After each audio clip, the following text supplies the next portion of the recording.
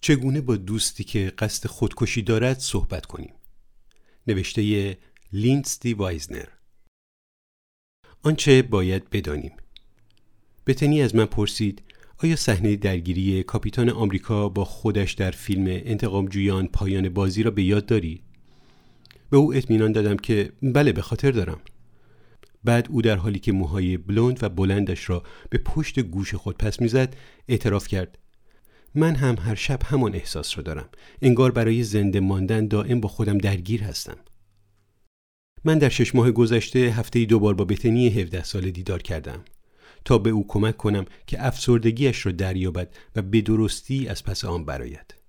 او موسیقیدانی زیبا، زرنگ و با استعداد است، با نوعی شوخ طبعی که او را به شدت بامزه می کند. او نمی توانست فکر خودکشی را از خودش دور کند. بتنی هر روز برای زنده ماندن در حال مبارزه با خود بود. وضعیتی که اشارهش به کاپیتان آمریکا به خوبی آن را توصیف می کرد. خوشبختانه من هم طرفدار پروپا قرص این فیلم هستم و این امر فضای مشترک مناسبی برای ما فراهم می‌کرد که در طول معالجات از آن کمک بگیریم. در مدت 2 سالی که برای بهبودی بتنی تلاش می‌کردم متوجه شدم که چیزهایی که به او کمک کرده بود زنده بماند و قدمی به جلو بردارد فقط هدف‌های کوچک و زود گذر بودند. چیزهایی محدود و موقت مثل نمایش فیلمی جدید یا اجرای یک برنامه موسیقی، کاری که ماه‌ها وقت صرف آماده سازی آن می‌کرد. در طول معالجه یک بار کار بتنی به بیمارستان کشید، چون روانپزشکش از تأثیر دارو ناامید شد و او را برای مشاوره روانی به آنجا فرستاد. او 6 ساعت در اتاق مراقبت‌های ویژه تحت نظارت قرار گرفت و در این مدت نگران بود که روز بعد در امتحان درس فرانسه‌اش مردود شود، چون فرصت نکرده بود که درس بخواند. این امر نشان می‌داد که خطری آنی او را تهدید نمی‌کند. البته هیچ پزشک یا روانپزشکی مایل نیست که در چنین وضعیتی اشتباه کند. هیچ کس حاضر نیست به سبب بی احتیاطی شاهد خبر مرگ جوانی در روزنامه صبح روز بعد باشد. اگر یکی از دوستان یا عزیزان شما در فکر خودکشی باشد، چطور باید در این باره از او پرسجو کنید؟ معلمان دبیرستان و استادان دانشگاه چگونه باید با چنین کسی رفتار کنند؟ وقتی بیماری با علائم افسردگی و اضطراب به من مراجعه می کند، همیشه در پایان جلسه اول گفتگوی رسمی را کنار می گذارم و با توجه به جزئیات درباره امکان خودکشی از او سوال می کنم. اجازه می دهم که کلماتی بر زبانم جاری شود که او از شنیدنشان وحشت دارد، زیرا من از ادای آنها ترسی ندارم. وقتی نوجوان بودم هیچ یک از افراد خانواده جرأت نداشت درباره افسردگی و خیال خودکشی مادرم با دیگران صحبت کند. تلاش‌های او برای خودکشی و اعزامش به بیمارستان تا مدت زیادی مخفی نگاه داشته شد. هنگامی که به قدر کافی بزرگ شدم فهمیدم که سالها ظلم بی سر و صدای او مرا به سکوت واداشته است و دانستم که خشم و خصومت و دمدمی مزاجیش همه ما را از بستگان و دوستانی که می توانستند به یاری خودش و بقیه بشتابند جدا کرده است. درک این موضوع دهان مرا به عنوان یک فرد بالغ باز کرد و مصمم شدم که در جامعه یک پزشک بالینی صادقانه و علنی سخن بگویم. به نظر می رسد که خیلی می ترسی. آیا تا به حال به فکر آزار خودت یا گرفتن جان خودت افتاده ای؟ اگر کوچکترین نشانی از موافقت در پاسخ بیمار باشد، مسئله را بیشتر می‌کاوم. می‌دانم که تازه با هم آشنا شدیم و باید برایت خیلی سخت باشد که درباره این موضوع حرف بزنی. میان افکار و اعمال فرق زیادی هست. چقدر به خودکشی فکر می‌کنی؟ آیا تا به حال فکر کرده‌ای که چطور می‌خواهی این کار را انجام دهی؟ آیا تا حالا به روش خاصی که بخواهی مطابق آن عمل کنی فکر کرده‌ای؟ پرسش‌های آخری، یعنی آنهایی که به نحوه خودکشی مربوط می‌شوند و این احتمال واقع بینانه که این کار به مرگ بیانجامد و نیز وجود طرحی مشخص و قصد اقدام بر طبق آن مهمترین اطلاعات را به دست می‌دهند. بین احتمال خودکشی این 2 نفر تفاوت بسیار زیادی وجود دارد. اول، کسی که می‌خواهد این کار را با اسلحه گرمی که در اختیار دارد انجام دهد و حتی می‌گوید در یک روز تعطیل که مادرم بیرون از خانه است این کار را می‌کنم تا اولین کسی نباشد که با جسدم روبرو می‌شود.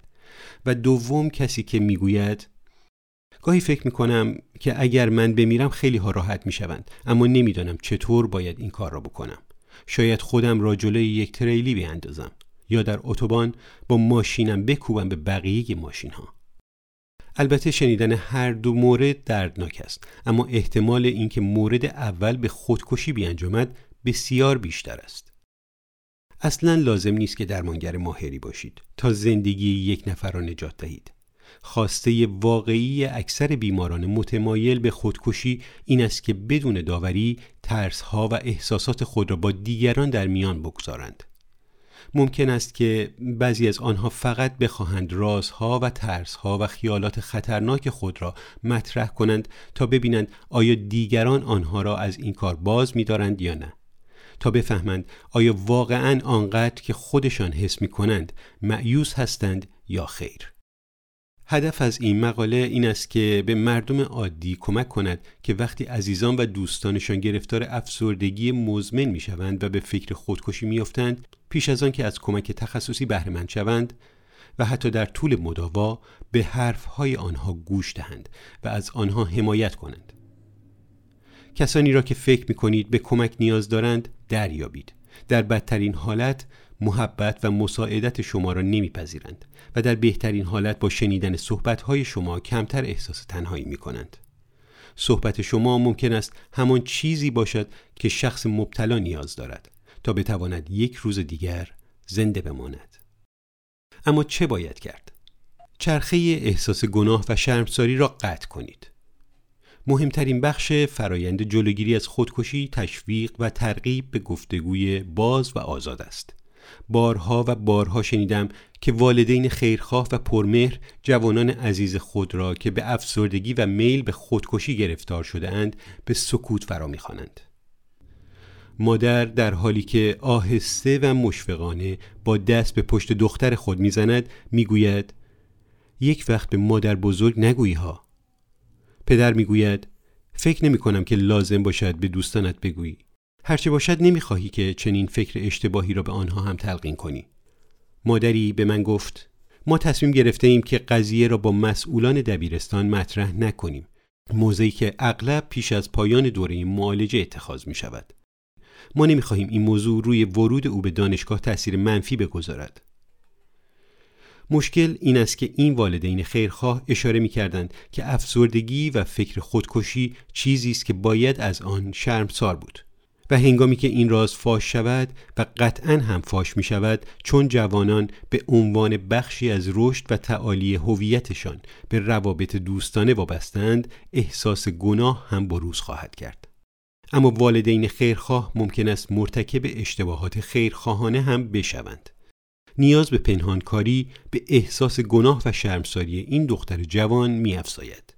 کسی که همکنون متحمل بار سنگین افسردگی است و روزانه با خودش مبارزه می کند که آیا می تواند یک روز دیگر زنده بماند یا نه. بسیاری از مردم هم به اشتباه فکر می کنند که صحبت درباره خودکشی انگیزه وقوع آن را تقویت می کند. اما چنین نیست. وقتی که درباره بیماری‌های روانی فقط پچ می‌کنیم، در واقع منظورمان این است که احتمال کمتری وجود دارد که افراد مبتلا به این بیماری‌ها در صدد تغییر و بهبودی باشند. بصیرت عاطفی را پرورش دهید. به خاطر داشته باشید که کسی که خودکشی می‌کند در واقع امید خود به بهبود اوضاع را از دست داده است. چنین فردی مدت هاست که شادی و سرورش زائل شده و به جای آن اندوه و ناامیدی و احساس تنهایی نشسته است و این موضوع ربطی به این ندارد که چه کسانی در اطرافش هستند و چه مقدار امید و اطمینان به او می‌دهند. شاید او هنگامی که به خودکشی فکر می‌کند نه نزد دوستانش و نه حتی در حضور درمانگرش ذکری از آن به میان نیاورد. تا کنون تعداد اندکی از بیمارانم همان ابتدا به منظور طلب کمک به من گفتند که قصد خودکشی دارند. زیرا اعتراف به چنین فکری حتی نزد درمانگر یا دوست بسیار دشوار و هولناک است. اگر شما از دوست افسرده خود سوالی نپرسید، ممکن است او هرگز در این باره حرف نزند. در موقعیت اضطراری کمک بطلبید. اگر یکی از بستگان یا دوستانتان اعتراف کند که قصد خودکشی دارد، باید او را تشویق کنید که کمک بطلبد. اما برای اینکه بدانید در آن لحظه به چه نوع کمکی احتیاج دارد، باید بدانید که خطر چقدر قطعیت و فوریت دارد. آیا او قصد دارد که خیلی زود، مثلا همین امروز یا امشب، به چنین کاری دست بزند؟ اگر تهدید فوری است، خدمات اضطراری بطلبید. مثلا با شماره تلفن هایی که در هر کشور برای کمک فوری نیاز هست تماس بگیرید. در این صورت یک مأمور پلیس یا واحد امدادی دیگری به محل فعلی حضور این فرد اعزام خواهد شد. بسیار مهم است که قبل از تماس نشانی دقیق محل را در اختیار داشته باشید. مثلا در آمریکا اگر خیلی نگران وضعیت این فرد هستید، می توانید از واحد امداد اضطراری بخواهید از او آزمایش ایمنی بگیرند. اما اگر تهدید فوری نیست، عزیزتان را تشویق کنید که به جای رفتن به بیمارستان هر چه زودتر از یک متخصص سلامت روان یا یک پزشک مراقبت‌های اولیه وقت بگیرد. در بیمارستان گاهی به جای پذیرش چنین شخصی در بخش فوریت‌های پزشکی یا در بخش روانپزشکی او را نزد روانپزشکی می‌فرستند که به بیماران سرپایی رسیدگی می‌کند و بنابراین ممکن است که کمک‌های لازم به تأخیر بیفتد. اگر وقت کافی در اختیار دارید، همراه با بیان جزئیات ماجرا از یک متخصص وقت بگیرید، کاری که ممکن است به خودی خود چندان آسان نباشد. در عصر شبکه‌های اجتماعی بسیاری از دوستان صمیمی ما از لحاظ ظاهری نزدیکمان نیستند. یعنی ممکن است در آن سوی دنیا دوستانی داشته باشیم بی آنکه هرگز از نزدیک همدیگر را دیده باشیم. در این وضعیت خاص اگر متوجه شدید که دوستتان به تنهایی از پس تحمل بار سنگین راز میل به خودکشی خود بر نمی آید، باید به افراد دیگری متوسل شوید تا به یاری او بشتابند. به طور کلی همیشه عزیزان خود را تشویق کنید که راز خود را با والدین، هم اتاقی ها، بستگان یا حتی همسایگان در میان بگذارند، به ویژه اگر از آنها دور هستید. شما فقط با این دو گزینه مواجه نیستید که گوش کنید و بی تفاوت رد بشوید یا فوراً آمبولانس خبر کنید و عزیزتان را به بیمارستان برسانید. شما برادر، خواهر، پدر، مادر یا دوست هستید و در همین نقش هاست که همواره می توانید کنار عزیزتان بمانید و در ضمن او را تشویق کنید که از کمک تخصصی هم بهره مند شود. اکثر بیماران متمایل به خودکشی نمی‌خواهند افکار و احساسات خود را مخفی نگاه دارند، اما اغلب چنین می‌کنند. به همین دلیل یکی از مهمترین ابزارهایی که برای محافظت از عزیز خود در دست دارید، ردیابی نشانه‌های بارز و مهم اقدام به خودکشی است. برای مثال می‌توان به این علائم اشاره کرد. اول، سابقه ناراحتی‌های روانی. تحقیق سال 2018 مرکز کنترل و پیشگیری بیماری‌ها در آمریکا نشان داد که 31% از زنان و 69% از مردانی که سابقه مشکلات روانی داشتند دست به خودکشی زدند. بنابراین مشکلات روانی قبلی یکی از عوامل متعددی است که خطر خودکشی را افزایش می‌دهد. دوم، سابقه دردهای مزمن. یأس و ناامیدی حاصل از درد و رنج ممتد و میل مفرط به رهایی از آن میتواند ترس از مرگ را کاهش و خطر خودکشی را افزایش دهد. سوم، دفعات تکرار در گذشته. در یک مطالعه اروپایی در سال 2007 مشخص شد که 2 کشور بلژیک و فرانسه با بالاترین آمار خودکشی همچنین از لحاظ فردی بیشترین دفعات تکرار اقدام به خودکشی را دارا هستند و برعکس 2 کشور ایتالیا و اسپانیا با پایینترین آمار خودکشی از کمترین دفعات تکرار برخوردار بودند. چهارم، حوادث دردناک در گذشته و حال. سابقه ضربه روحی ناشی از فقدان عزیزان، آسیب‌های روانی دوران کودکی یا ناشی از روابط جنسی خطر خودکشی در مردان و زنان را به شدت افزایش می‌دهد. احتمال اینکه مردان بعد از طلاق دست به خودکشی بزنند 2.4 برابر زنان است. مطالعه‌ای نشان داد که بیکاری و مشکلات مالی ناشی از بحران اقتصادی سال 2008 در 14% از مرگ‌های ناشی از خودکشی نقشی اساسی داشته است. پنجم، گفتگو درباره احساس بیپناهی و ناامیدی. در روانشناسی عبارتی داریم به نام درماندگی خودآمیخته که به احساس بیحالی کامل و فقدان کنترل و ناتوانی از ایجاد تغییرات مثبت اشاره دارد. وضعیتی که معمولاً در اثر یک حادثه دردناک، شکست‌های مستمر و ناکامی در زندگی یا گاهی ابتلای طولانی به افسردگی به وجود می‌آید. ششم، انزواطلبی. افراد متمایل به خودکشی اغلب احساس ناامیدی می‌کنند. مورد سوء تفاهم واقع می‌شوند و از بستگان و عزیزان خود دوری می‌گزینند. یکی از بیمارانم این حالات را چنین توضیح می‌داد: خیلی طاقت فرساست که همیشه مجبور باشیم تظاهر کنیم که احساس خوبی داریم. آدم راحت‌تر است که در خانه بماند. هفتم، بخشیدن مایملک ارزشمند. اگر بدانید که در حال مردن هستید، آیا سعی نمی‌کنید که کارهای خود را سر و سامان دهید؟ برای بعضی از افراد بسیار دردناک است که تصمیم بگیرند بخشی از وجودشان، در واقع حافظه و خاطره خود را به کسانی که برایشان اهمیت دارند ببخشند. کاری که نمیتوان آن را نوعی توانمندی یا سپاسگزاری تلقی کرد. وقتی در محیط زندگی خود به کمک دوستی میشتابید، به یاد داشته باشید که خودکشی میتواند به ویژه در میان جوانان مصری باشد. سال گذشته در شهر مسکونی ما در محدوده‌ای با شعاع 10 مایل طی 6 ماه 3 جوان به روشی یکسان دست به خودکشی زدند. خطر وقوع خودکشی در خانه‌ای که سابقه آن وجود دارد 2 برابر بیشتر است.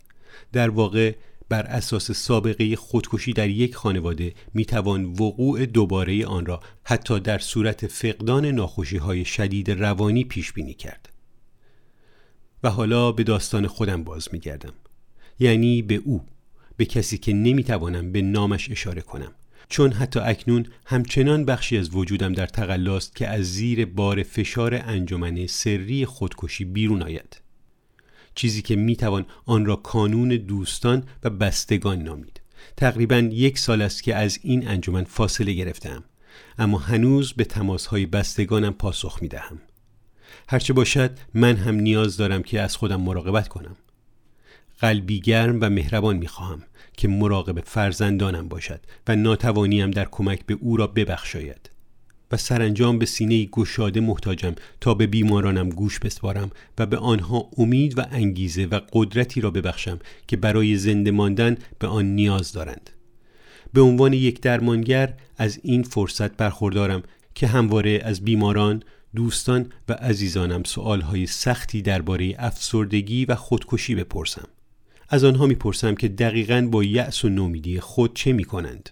با آنها پرسش‌هایی را در میان میگذارم که دیگران از طرحشان پرهیز میکنند و دقیقاً همین پرسش هاست که میتواند زندگی یک نفر را نجات دهد. پیشنهاد میکنم که شما هم همین کار را بکنید. کنجکاو باشید، سوال کنید، حمایت کنید و به آنها بفهمانید که محبوب هستند. برگردان افشین احسانی.